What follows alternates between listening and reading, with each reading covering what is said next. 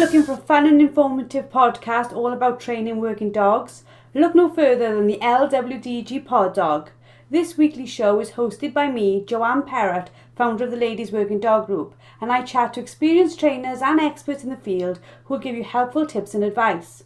Whether you're just getting started or you've been working dogs for years, this podcast will have something for you. So pull up a chair, pour yourself a cup of coffee and tune in to LWDG Pod Dog, and let us help you build a better bond with your best friend. Hello and welcome to another episode of LWDG Pod Dog. This week I'm joined by the amazing celebrity trainer and featured expert Rob Allain and the wonderful LWDG group expert Claire Denyer. We're going to be talking all about using food in training with working dogs. So I'm going to start off by saying hello to you both. How are you today, Rob?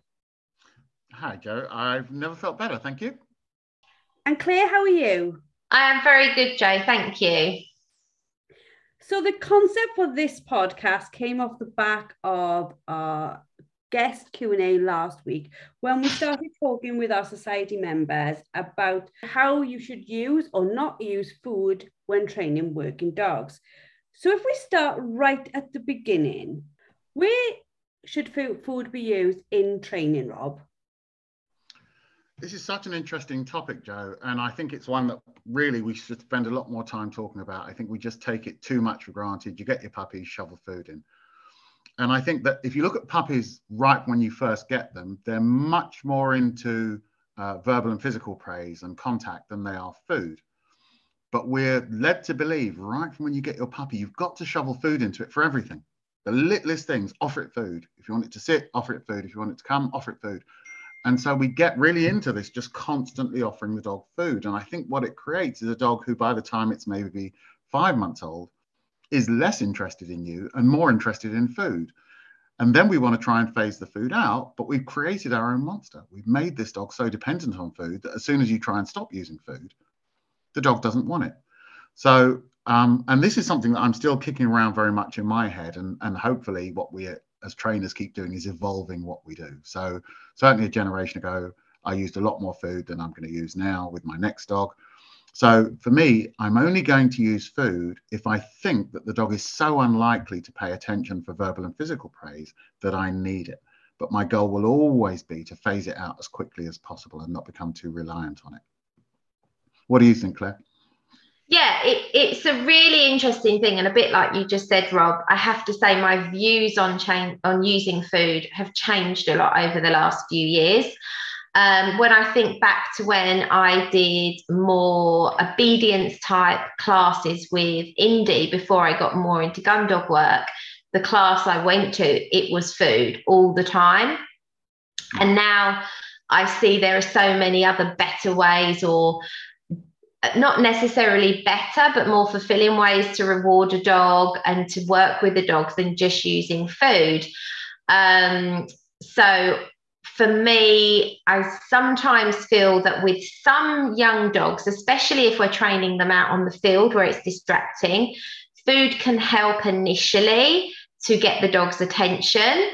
But it's really important to educate the owners on how to phase food out or other ways of rewarding dogs and what you're using the food for, so that they don't get misled into thinking that they're going to be carrying food for the rest of their lives. Does that make sense? Yeah, absolutely.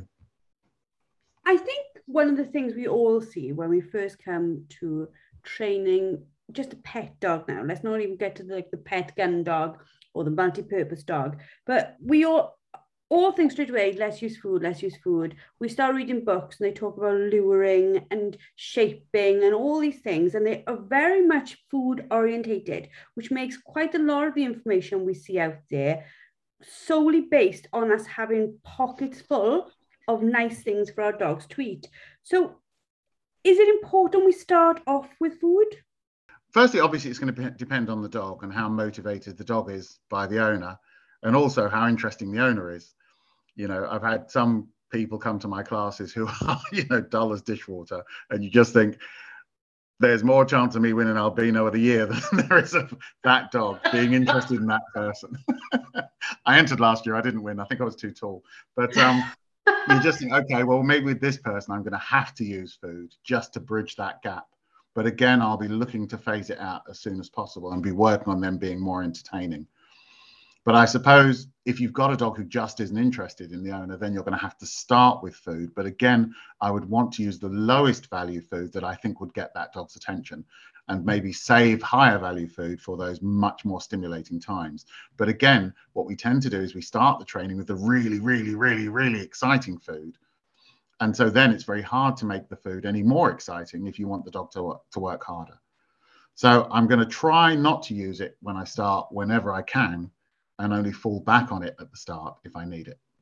Claire? Yeah, it's interesting because something you just said triggered a little memory in my head. And John and I, as you know, don't run any classes indoors anymore. And we used to run quite a lot of classes indoors as well as our outdoor classes. And now everything is outside. And I was thinking back and I was like, I remember that when we were teaching inside, it was actually easier for the owners to get the puppy's attention. And although a lot of them still needed to use food, it was often lower value food, a little bit of kibble or something. And on the field, it's been really interesting because initially I expected all of the dogs to be much more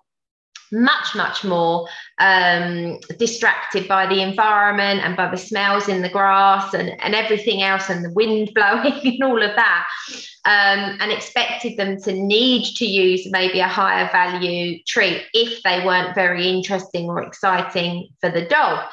But actually, when I've really looked at it, and it's like, no, it's not about that. It is about the relationship between the dog and the owner that makes the difference, more so than the environment. And, we have some owners that are barely using any food at all because they are able to connect with the puppy or the dog during training, and other owners that are very reliant on the food. And it's a relationship thing, right? When we talk about relationships, we tend to think, even amongst humans, one of our ways of bonding is around food, isn't it? It's like going out for a meal or something. It's very much food related in our culture. Has that then gone over to the dog? Are we using food and seeing it in like a human way of thinking, I'm building a bond with you because I just gave you a Dentasticks? Well, I think it's like, if you look at any social animal who lives in a social group, or even an animal who rears its own young but doesn't live in a social group, they never have problems with recall. You don't see a lion taking her cubs out and they all just run off into the sunset and she's trying to bribe them back with bits of wildebeest and that's not working, so she gets the zebra out. They just come when they're called. And I think there shouldn't be a reason why it should be any different for us. And I think the difference between the bonding that we do around food as a family and what we do with a dog is you say to your family, yeah, dinner at 7. You don't bribe them with the food. You don't say, but you're only going to get it if you do this or if you do that, which is what we do with the dog. We say, if you come back, you can have this piece of food. And we hope that the dog will go, okay, well, yeah, I think I want that piece of food more than I want that distraction over there. I'll come back. So I think with food, with humans, what we do is we kind of sit around all eating and we chat and we catch up, but it's not really the food that's strengthening that bond. It's the catching up that we do around the food. Whereas with the dog, we're just putting food into it. And the dog says, okay, well, as long as you keep putting food into me, I'll consider doing what it is you're asking. I think also it's looking at how differently food is used as well now. Like you've got these trends of scatter feeding. Well, yeah, that's not building bonds between the owner and the dog, is it? It's teaching the dog to search on the floor for food. Food is being used in ways that there is no way that can be beneficial toward building a bond or relationship with the owner. I just don't see how that's possible using those techniques, in my honest opinion, because if you're using food to reward the dog, then the reward should be coming from you, not the floor. I absolutely agree on this one, because I've got to be honest, if Mr. P says to me, Joe, come downstairs, I've got a bag of M&Ms, I'm pretty fast downstairs. If he scattered the M&Ms across the floor randomly, I don't think I'd have the same feeling about them. But I think it's that whole thing, isn't it? It's like, do we go, I don't know whether this is like a dog training or working dog training thing, but we tend to like go to extremes with our thoughts around something. You know, like you said, it's gone from maybe just having a few pieces of kibble in our pocket and every now and then giving them one as when they've done something really good, to like literally carrying the entire contents of Safeway's fresh aisle with you wherever you go. When, you know, has it always been like this, Rob, or is this like a new thing? Where is it coming from? Well, but interestingly, in the scenario you just gave with Mr. P and the M&Ms, if you came in and he said, look, I bought you this bag of M&Ms, you might think, oh, that was really nice of you. But in the long term, it's not going to change your relationship with him. He's just the supplier of the M&Ms. And eventually, when he doesn't bring the M&Ms home, you're going to go, well, where the hell are the M&Ms? And he'll say, well, I thought we were past that now. I thought you just loved me for me. And you say, and I do, darling, but I love you for you more when you give me the M&Ms. So you might want to pop off to the shop. And that's the thing. I think the same thing kind of happens with the dog. We assume if we just keep putting food in him, he'll love us. I deal as a behavioral trainer so many times. I just did last week with somebody who has a dog who's nervous of people, and she'd been getting this guy to feed it all afternoon, and the dog had been taking all the food from him. And then the moment he put his hand out, the dog bit him, and she was really shocked. And I said, well, why did you think him just giving the dog treats would make him more appealing to the dog? He was just a Pez machine dispensing food. Didn't change the way the dog saw him. And I think we're sometimes led to believe that if you just keep giving a dog food, at some point its relationship with you is going to change. And I think if we depend on food to create that better relationship with the dog, rather than just creating a training exercise, that's where I think a lot of people come unstuck. Yeah, I agree with that. Absolutely 100%. And I think, you know, we are going to talk in this podcast about this kind of thing, but Rob and I have spoken so many times about this. There are certain times in training that using food to help build a good solid reward history in something that maybe isn't very naturally rewarding for the dog, like heel work, food can be very useful for that. But also educating the owner on how to pair that with praise, how to maybe mix that up with play, how to use play instead of food, and how to maybe phase out those rewards and not lose the behaviour are also important. But in other activities, I've even seen it go completely the other way, where you see dogs actually snatching food with frustration. They don't really want the food. They're only taking it because it's on offer. They want to be doing the activity, the hunting, the retrieving, whatever else. And so they literally snatch the food because they don't really want it, but it's just there. So they just eat it. And there's nothing to be gained from that. Would you agree with that, Rob? Absolutely. I mean, this is something we've talked about a lot on the course, which is the difference between theory and reality. And there is so much that I get what people are saying in theory. I see why people go down that road in theory. I get what they're trying to achieve in theory. But often the reason why it doesn't work is because the reality is different. So as you say, we say, well, in theory, we'll keep using food because it will make the dog more keen to do the exercise. But as you say, you end up then sometimes with a dog who just snatches the food. And he's like, look, for Christ's sake, I'll take the food, but I really just want to do the exercise. Yeah. And actually the food starts to get in the way of the training. But we believe, well, it should keep working. But it's now gone too far. And the dog says, actually, you're trying to make me take something I don't really want. We've seen lots of cases with dogs who become resource guardy or aggressive around food, where food has been used too highly or too long. And the dog now says, look, I'm going to take the food. Now I want you to just clear off and leave me alone. And actually it can really start to work against you. So I think, yeah, there's a kind of leaning. And I mean, I'm still learning this myself. You know, even a year ago, I would have been using more food than I'm going to use now. 2 years ago, I would have been using much more food. And I'm still kind of developing this theory in my head, even as we speak. But I think that's where we should all be moving to become less reliant on these things, probably more reliant on play and less reliant on food. So that the dog isn't just doing it because he gets fed. He actually wants to have fun with you. He thinks of you as fun. So maybe what I'll be doing is doing less food and more play.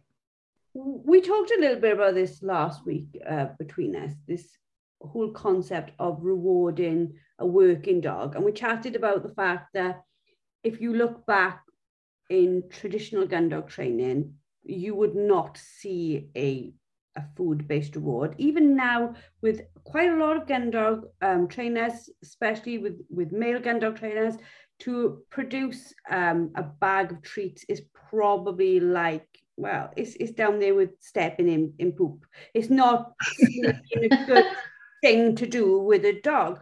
And they are very much reward giving through things like touch and praise. Do you think that we could be bringing in more of the sort of like touch and praise rewards and weaning and getting rid of this idea as food being the reward and the only reward? Yeah, sometimes in some ways, not all, but in some ways, we've swung too far the other way, and we're trying to reinvent the wheel. I know lots of people who are farmers or they work on the land and they have a dog. And as you say, their dogs never get food and bribes and things like that. And they have the best behaved dogs. And I don't think this is coincident, because what they do is they much more work on their relationship with the dog than just bribing it with stuff. We are convinced now that the key is to bribe dogs. And what they do is right from day one, they start saying to that dog, I'm a really good place to be. You should choose to be with me. And I think once you create that, the dog says, okay, well, what are we going to do, rather than how much are you going to feed me? So, yeah, I think we've swung a little bit too far the other way and we've become too reliant on it, which, again, as I say, I get the theory. But what we're seeing is actually dogs seem to be working less well than they did before. And that might be a clue that we've gone too far the other way. Claire? Yeah, I think it's that classic case as well. And if I think about what you see so often with dogs where food is not being used appropriately, or it's not being used in the very early stages of training in the right way. And they think they're rewarding, but they're not rewarding at all. And very often what you'll see, they'll be holding a piece of food. So this is, for me, something that people can picture really easy. They'll be holding a piece of food to keep the dog's attention. That's not using the food to reward. That's bribing the dog to stay in that position, right? Yeah. And then they will either do one of two things. And this is what I see most commonly and need to then work on with the owner. So have this piece of food, and then either the dog is expected to walk for too long before anything happens that it goes, well, you're clearly not going to give me that food anyway. So just then lunges off to the side to do what it wanted to do anyway. Or they give the dog the piece of food. There's no connection with that food to it being a reward. So there's no verbal praise, no physical praise, nothing else. They just give them this piece of food. The dog takes the food, and then instead of continuing the behavior, the dog then goes back to what it was going to do before, whether that's lunging on the lead or pulling the owner across to the side of the road to sniff or scent mark or whatever. So that's for me, a really clear indication where food has been misused, or the timing's been wrong, or they've been literally bribing the dog with the food and not really training the dog. Does that make sense, Jo? Absolutely. And I think, like, when we talk about it being a bribe, I think that almost then develops into where the dog almost holds us hostage, where it's actually, if you want me to come and stand by the side of you, show me the food. If you're not showing me the food, I'm not coming to heel. You can forget it. So we've almost given the power back in a different way, where we have to constantly be providing stuff just to even get the basic behavior before we even got to think about reward. Well, again, it goes back to what we were talking about before about relationships. And as you were talking, I was thinking about all those species of animals who rear their own young. And if you think of any of them, wolves, zebras, hunting dogs, whatever, when do you see the young running ahead of the parent? When do you see them having to teach loose lead, stay level with me? The young are always either alongside them or behind them. They don't have to bribe them to stay there. They choose to stay there because that represents the safest place to be. And in theory, if every other species has worked that out, including canids. Why should it be any different with my dog? And certainly I know, living in London, every once in a while, I would see some idiot walking down the street with his 10-week-old, usually bull terrier puppy, walking along the high street, and that dog was stuck to him like glue. And I think it's because he, without realizing it, was behaving like its mother would have. He just walks out the door and says, you can get lost or you can stay with me. And the puppy is so young and so vulnerable that it chooses to stay with him. It hasn't learned to be confident about the world yet. I would always pull over and have goes at them nonetheless, because I just couldn't watch it. But when I think back, well, why was that puppy choosing to stay with him? And then I ran my dog training class the following night, and there's everybody walking around going, heel, heel, heel, good boy, close, close, close, and shoveling food in. And the dogs are running away and jumping all over. Why was that happening? Why weren't they behaving like his? And I think it's because what he was doing was working harder on his relationship with the dog than he was on trying to convince the dog to follow food. And I think that's what those animals who rear their young are doing. They're saying, I'm off, you better stick with me. And the babies do. But I think we condition our puppies to want to be everywhere else.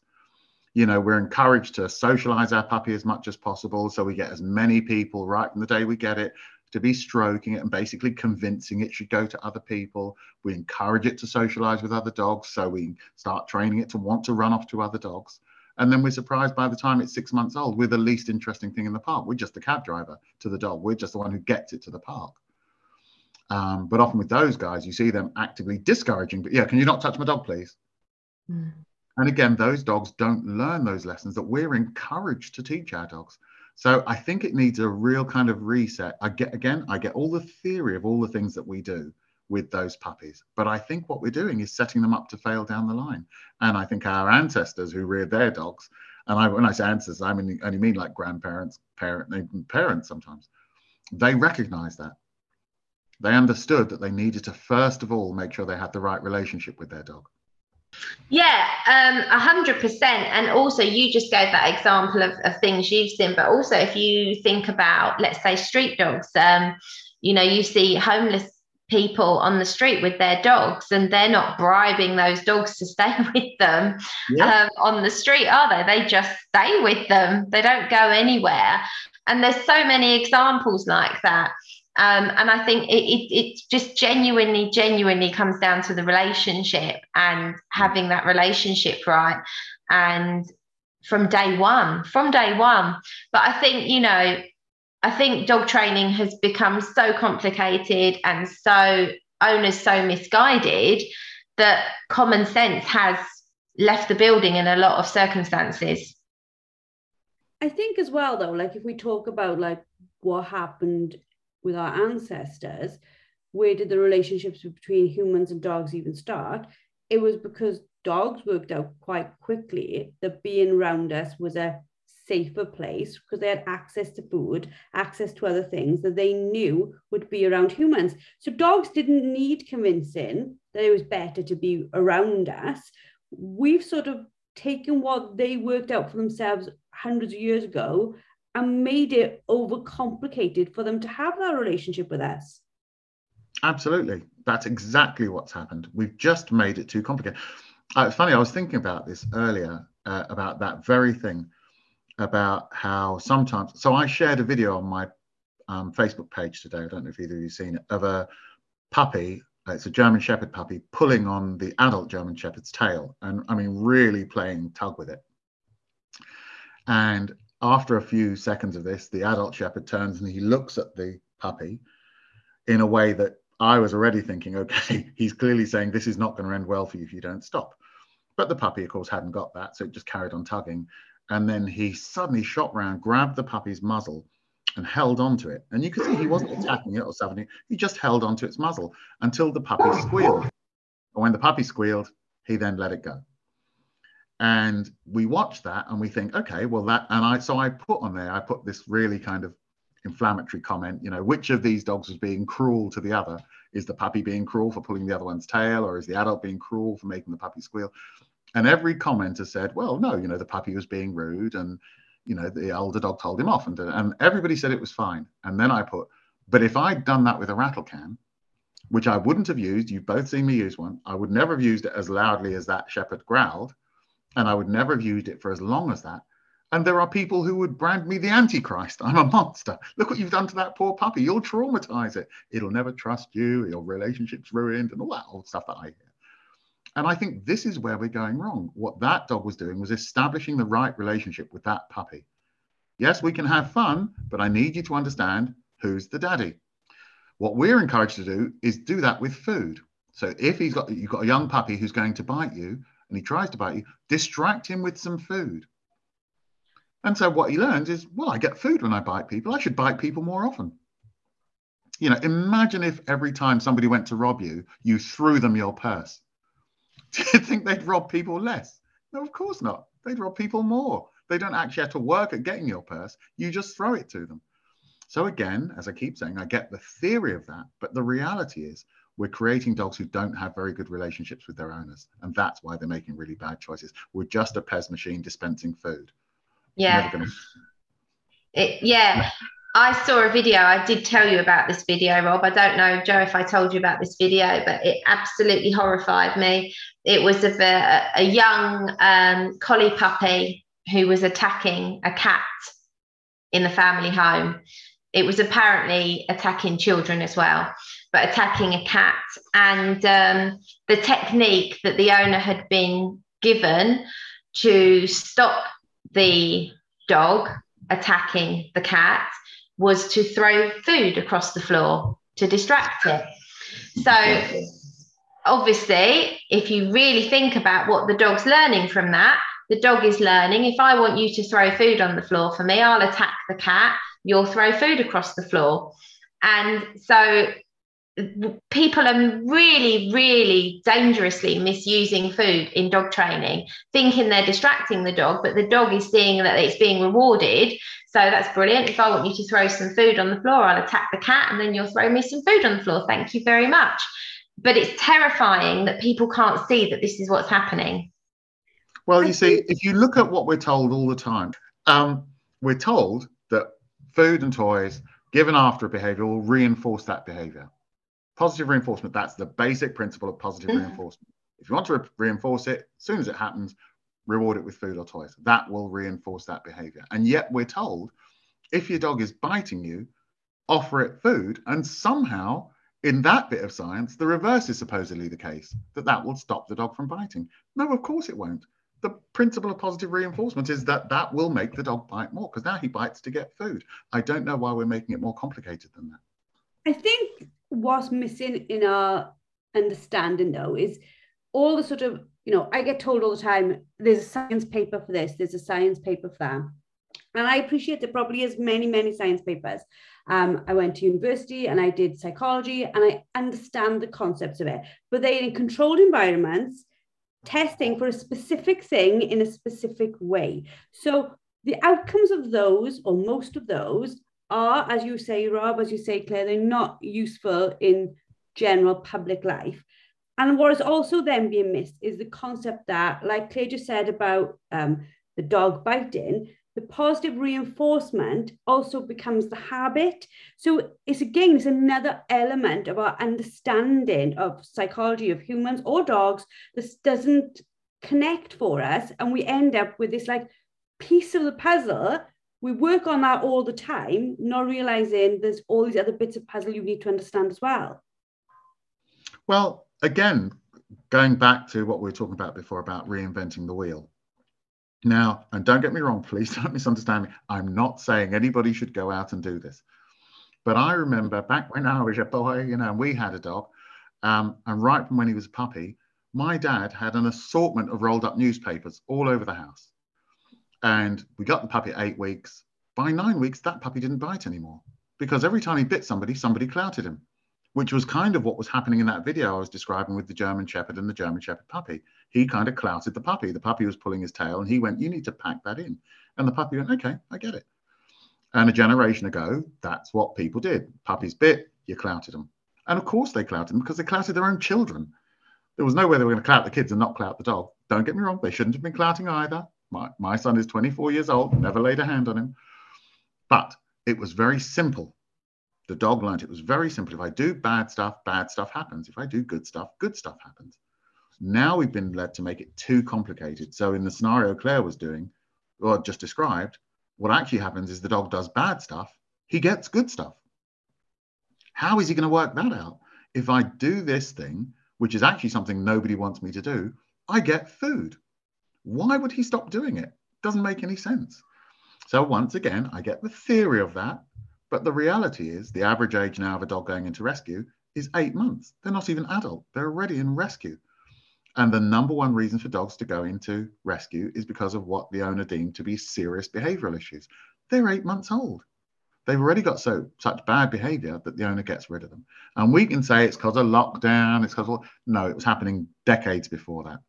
This is not new. People might use lockdown as an excuse to get rid of the dog, but nobody gets rid of their dog because they've gone back to work, like they didn't know that was going to happen. They got rid of the dog because they couldn't bear the dog anymore. And so again, I think I see the theory of this, but the reality is every day now I'm dealing with, I know Claire is dealing with biting dogs, biting adolescents, biting pubescents, biting adults. They're biting people all the time because they have no self-control, and fixing them with food is not going to fix it. I have nothing to add to that. What can I possibly add to that? Like, it's just literally, yes, you know, and Rob's right. I am seeing such an increase at the moment of behaviour cases, with namely the top ones are biting and resource guarding. It's off the scale. And actually, in some of the cases, they are quite serious, but they're not difficult to fix, even though they're serious, because there's so much miscommunication gone on between the dog and the owner. Yeah. But they are the two main things I'm seeing increases, is biting and resource guarding. I saw this the other day. We spend too much time on social media, I'm sure, but it's life now, isn't it? But I was watching a video of a lady with a cushion who was trying to teach her dog to give consent to be brushed. And each time the dog put his head on the cushion, she gave it a piece of kibble.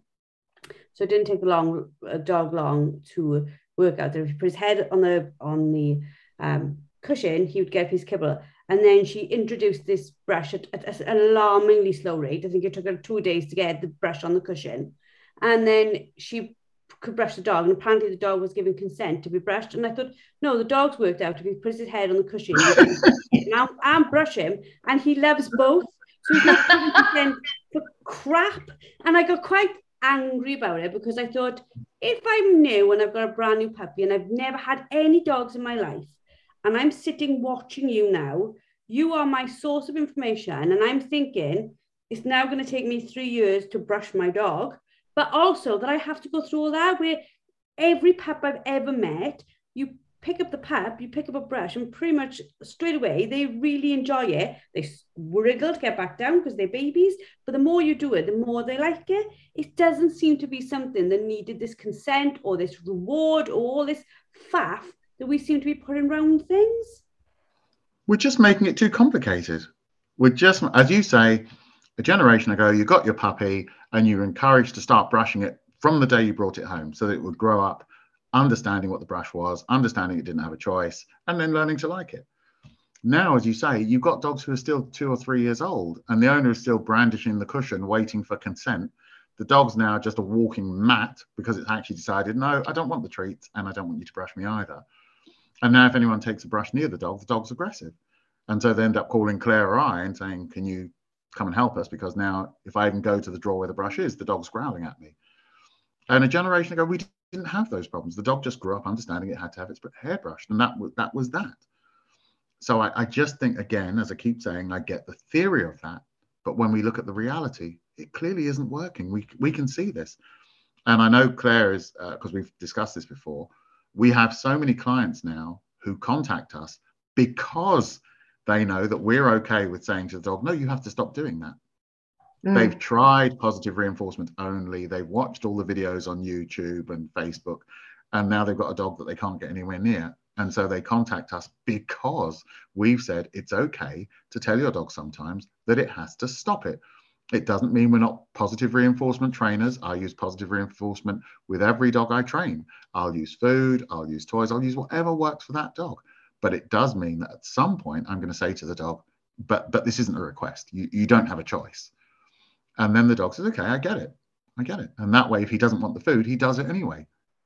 So he said, I'm not particularly hungry, but I understand I have to go and do that thing. I don't want to make it any more complicated than that. Yeah, absolutely. And Rob's absolutely right. And Joe, you touched on consent being this thing now, and that's a whole nother topic that maybe we'll have to do another podcast on, because that's a huge topic.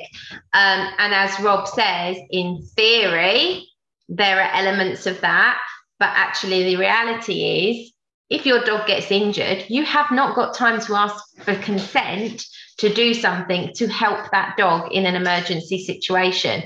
So teaching dogs to be okay with restraints and with being handled is so important. But I don't want to digress into that entire conversation because we're going to completely lose what we're talking about. And definitely, I think there's another conversation on another podcast to be had there for sure. But I think we should come back a little bit and talk a little bit more about luring and bribery, because Rob did touch on it right at the beginning of the podcast. And it's a really important thing, because I think a lot of people will be confused by that. Are you happy with that, Rob? Yep, absolutely. Joe, happy with that? Absolutely. So if I describe a little scenario here, then this is how I see it. And I'd be really interested to see what you guys think about this. But there are so many ways of showing a puppy or teaching a dog a new skill and showing a puppy a new skill. There are so many ways to do that. And I think we said right at the beginning of the podcast, it seems to be the go-to now is to use food to do it. And sometimes with puppies, food is the quickest and easiest way to show them something. John actually describes this really, really well. So we use a combination of using a toy for motivation, using our voice for motivation. We use guided learning, which is another topic. And yes, with some puppies and dogs, food is a really quick and easy way to draw a diagram. So if, for instance, I'm showing an 8-week-old puppy where the heel position is, I might use a little treat to guide them into that position. And as they come into that position, I pair that position with a word and I praise the dog. But as soon as that puppy understands that food has to go, because otherwise that puppy will only come into that position for food. And this is where bribery, in my opinion, takes over incredibly quickly. So what you see is the dog is now 6-8 months old and the owner's still having to hold a treat under the puppy's nose, or the adolescent dog now's nose, and bring it into heel. Because if they try and do it without it, the puppy just sits there and looks at them and goes, no, not doing it because you haven't got my food. Where's my food? Not working for you. So you have to get rid of the food very, very quickly and then praise the dog. And John says, just imagine you're drawing a little diagram. That's how he describes it. And it really helps people think in their head.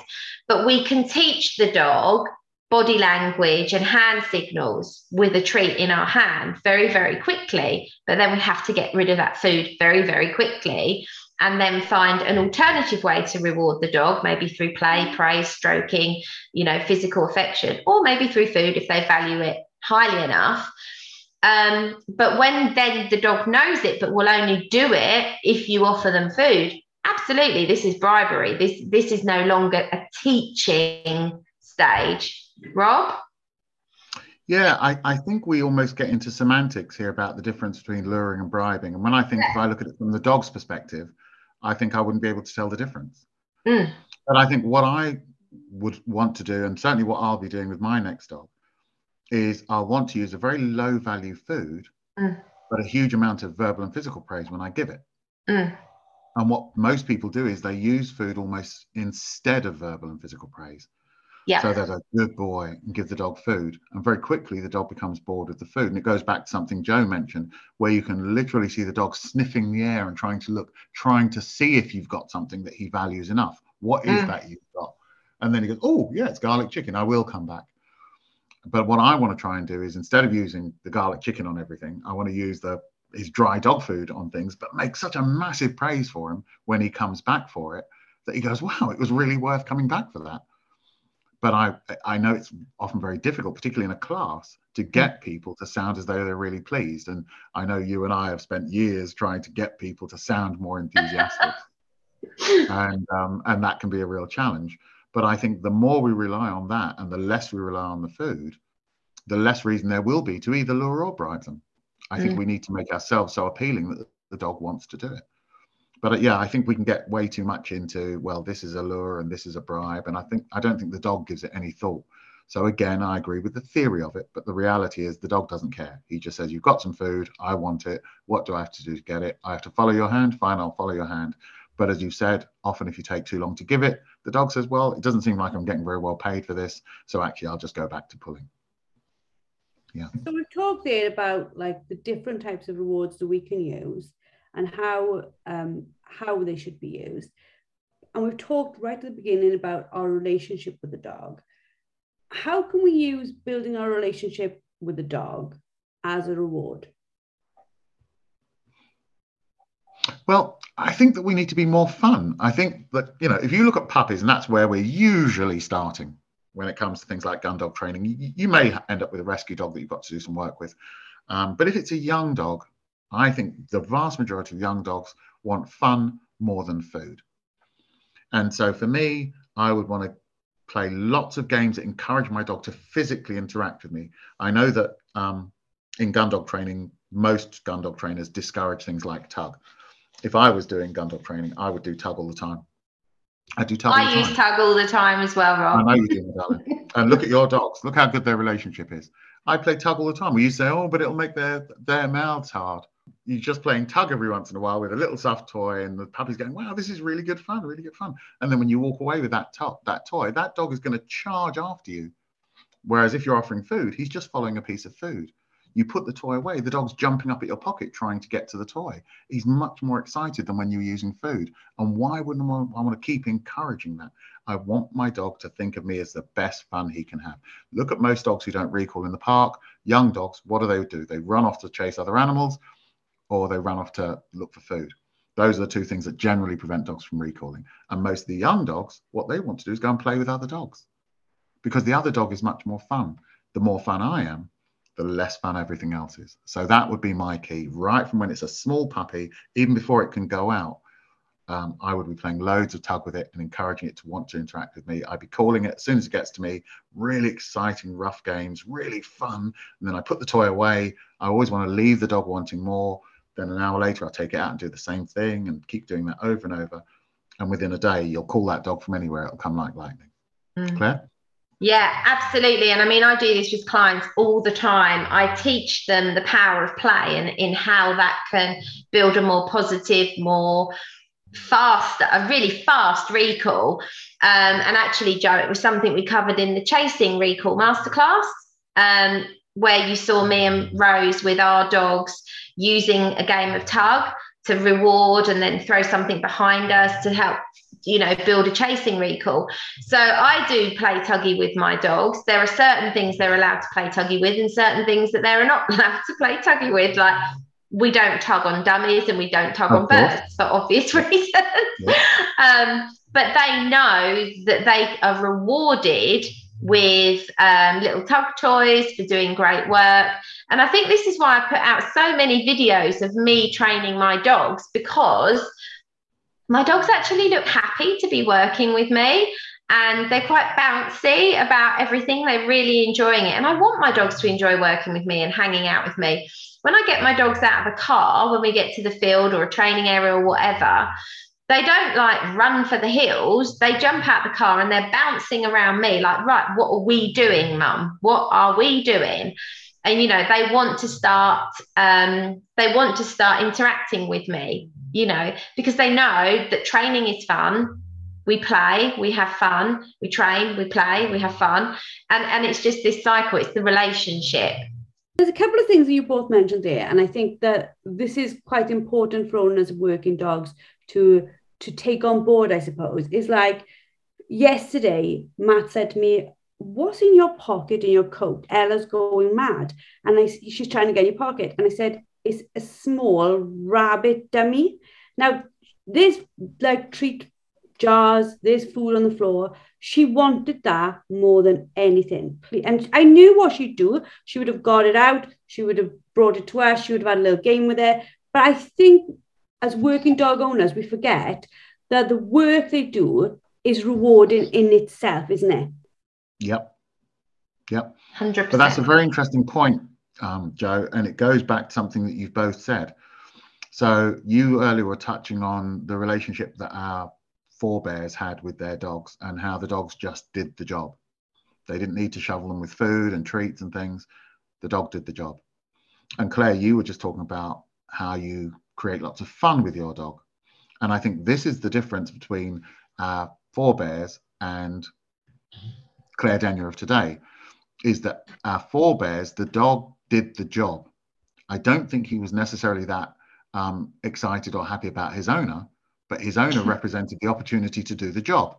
So those dogs wanted to go out and work. That was where the fun was.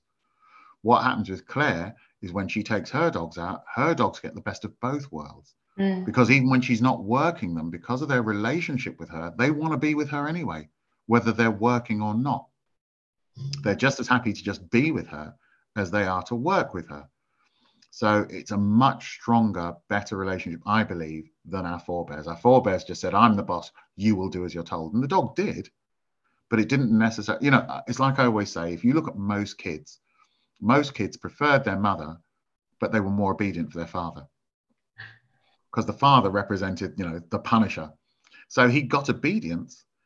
The mother, who was much more likely to acquiesce to the children, who was much more likely to spoil and give them, they didn't appreciate, they just took advantage of her. So she felt frustrated because why is it I do everything for you and yet you're much better behaved for him? Well, it's because he was kind of the enforcer.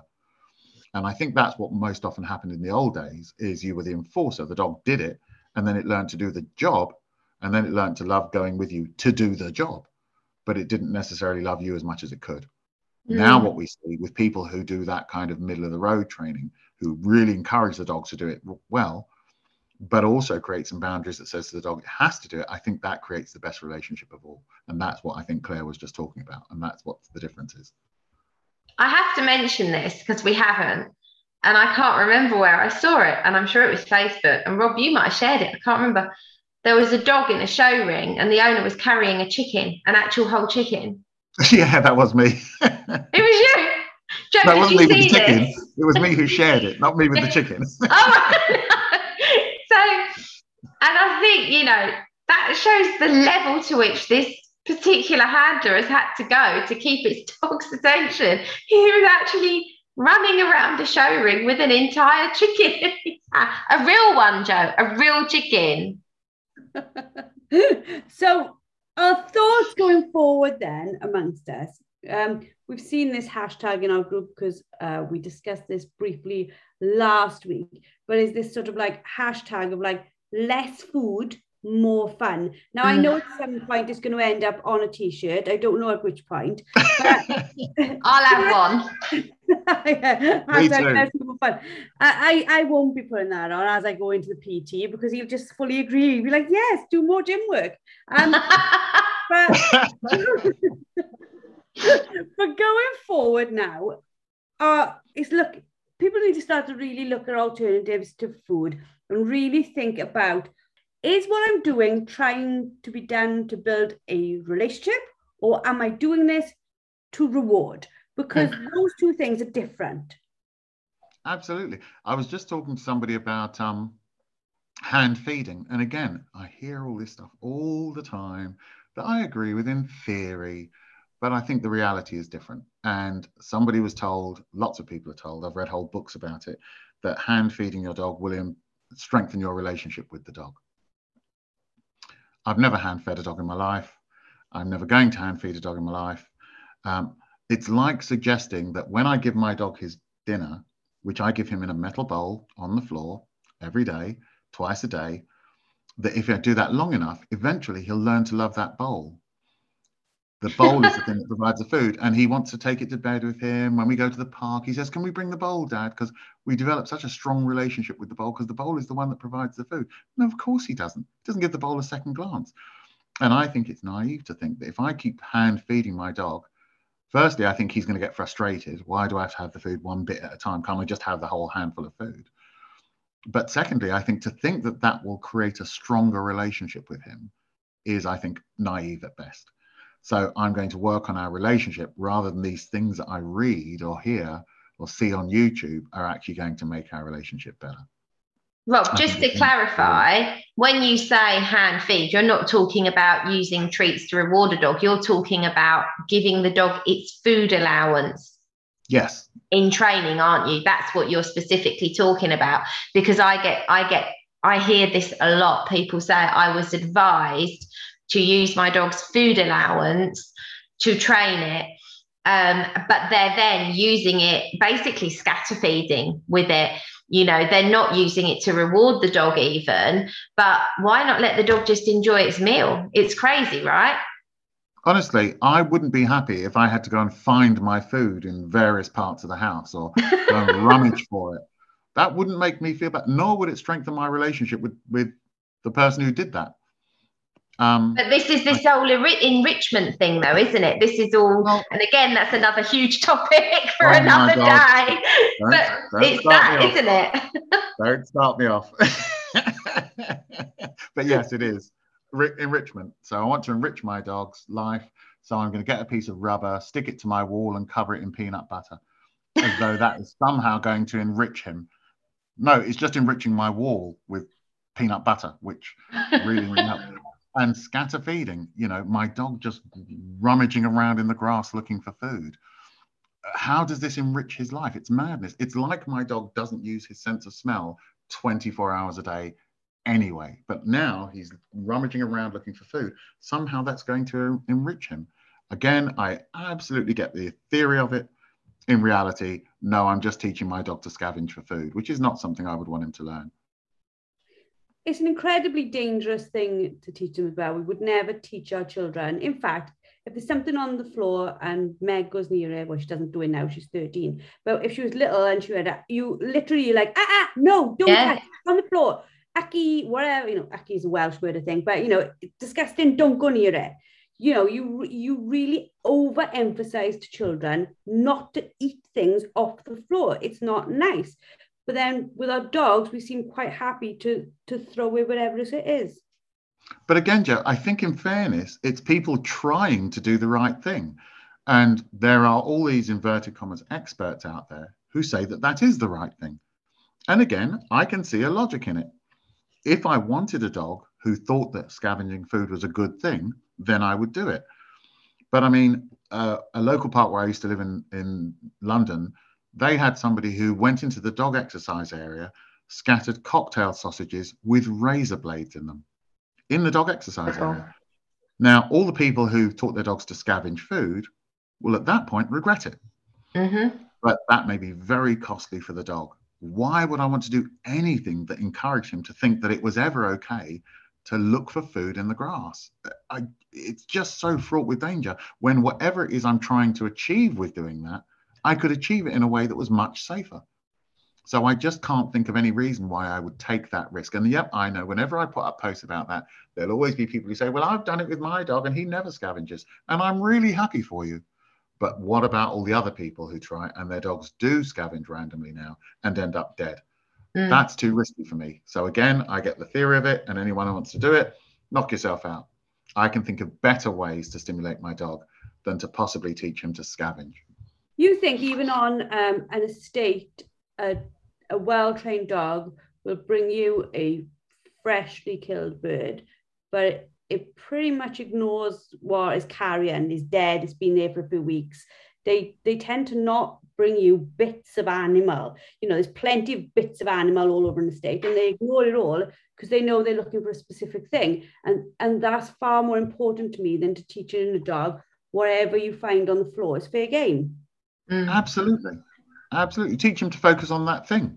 You don't need to teach him to go and then look for other crap. Your dog goes out looking for a bird. And while he's working, that's what he goes out and does, and he looks for the bird. That's what I want him to do. I don't want him to be distracted by other things. Why would I train him to be distracted potentially by other things? And by teaching your dogs, the only thing you're ever looking for is that game. That's all he focuses on. If he comes across other things, he ignores them because he knows what he's supposed to be trying to find. Once you start teaching him to look for food as well, you'll probably have a dog that doesn't work as well because he's not quite sure what he should be going and looking for. He's also conditioned to believe now he could be distracted and may end up picking up something lethal. Claire? Yeah, 100%. I mean, again, it's this theory versus reality thing. But even for me, in theory, teaching dogs to eat food off the floor doesn't sit well with me, full stop. It just doesn't. It never has. Even before I really thought about it, I kind of thought, I don't understand why you would want your dog to do that. You know, it just doesn't sit well with me. It's dangerous. And yeah, if you're lucky enough that you've done it with your dog and they haven't ever eaten anything they should, but actually, how do you know? Because when your dog's out of sight, if you've taught it to scavenge or you've taught it to hunt long grass, you don't know if it actually has picked up something, and you might have just got lucky so far. Why would you take the risk? Why? I know for us, a lot of the time when my dad had pups on the yard, you know, like sometimes they'd come across like a mouse, a dead mouse, whatever. And as they put in their mouth, he'd be like, ow, he would like get quite not cross with the dog, but or say to us, grab him, get it out of his mouth. It didn't take the dog long to learn that if it's on the floor like that, it's not my food to be having, because again, you don't even know what things have died from, let alone. Absolutely. Yeah. Well, we literally at the moment, because where we train, there are orchards around our field. At the moment, at night, badgers, foxes, goodness knows what else, are getting apples and bringing half-eaten apples into the field. And a couple of weeks ago, you know, when the weather was still warmer and that was happening, a lot of these half-eaten apples had wasps in them. Yeah. I don't want my dogs to go and pick up those half-eaten apples and get stung by wasps that are in it. I mean, and that's not even as deadly as, let's just say, if it was, you know, a dead mouse or rat, Joe, like you just said, that potentially died via being poisoned, and then your dog actually eats that or whatever else. So I just teach my dogs they can't have stuff off the food. And I don't know if any of you saw the video of Rose, bless her little heart, last week. I sent her on a blind retrieve. She didn't know what that was for. It was a blind retrieve. She happened to come across an apple. She didn't eat it. She picked the whole apple up and retrieved it to my hand. I then sent her back and she got the dummy. The last thing I would have wanted was for her to pick up, you know, that apple and think, oh, food, brilliant, I found it, mine, let's eat it. Because I don't know if that's a good thing for her to find. So I teach my dogs to retrieve things they find, not eat them. Thank you both for another fantastic podcast. I know that lots of people will have found this really, really informative and enjoyable, just as I have. If you have listened to this, please, on Instagram or Facebook, if you hashtag Let's Food More Fun, we will try our best to pick it up and share it with other people. But we really want to do our best to get this concept out there that it doesn't all have to be food related. If you want to get hold of our wonderful Claire Denyer, as always, you can get hold of her in our website at any time. You can get hold of her in our Facebook group at any time. Rob, if people want to get hold of you, how do they get in touch with you? So they can either get in touch with me via email. My email address is robalane@aol.com, or they can get in touch with me through the Canine Instructor Academy website, which is canine-instructor-academy.co.uk. Yeah, probably either of those two. Or they can just call me, of course. My number is 07726 787 343. And I'm happy for any of you to call me. I'm a very lonely person. I don't get out much. I'm only allowed out on day release. If you get a call now from India at 3 a.m. in the morning, it is my fault. You just gave out your number on the podcast. Well, thanks again, both of you. I'm sure we'll have you both on again soon to do some other wonderful stuff. I've made a list for a podcast on enrichment and a podcast on consent. So they'll both be fun too. If you are a member of the LWDG, you can obviously listen to this in the podcast. You will be able to find some more stuff as well in the website, in the courses. There's fantastic courses by all our trainers, but there's also a wonderful masterclass by Samantha Thornycroft-Taylor on encouraging play in puppies. That's definitely worth watching, and plus more. And I'm sure Claire will add some to the 10-minute training soon too, some ideas of what we can use instead of food. Deal. That'd be wonderful in the 10-minute training. If you're not a member yet, we still have running our 3-day free trial. It shouldn't still be available, as I said last week, but I haven't taken it off the website yet. So enjoy it while it's there, because it can go as quickly as it was put there. I hope you've all enjoyed. I hope you all have a fabulous day, and we look forward to speaking to you all next week. Thank you for listening to LWDG Pod Dog with me, Jo Parrott. Now, we all know training a dog takes time, energy and patience, but our lives can be really, really busy. Don't worry, the LWDG has got you covered. Join us for our free planning workshop, where we'll show you how to use short 10-minute training sessions each day to fast forward your dog's education. Our experts have years of experience in training dogs and will help you get started on the right foot. Register now and start making progress with your furry friend today. Go to our Facebook page, the Ladies Working Dog Group, and click on the pinned post, or visit www.thelwdg.com.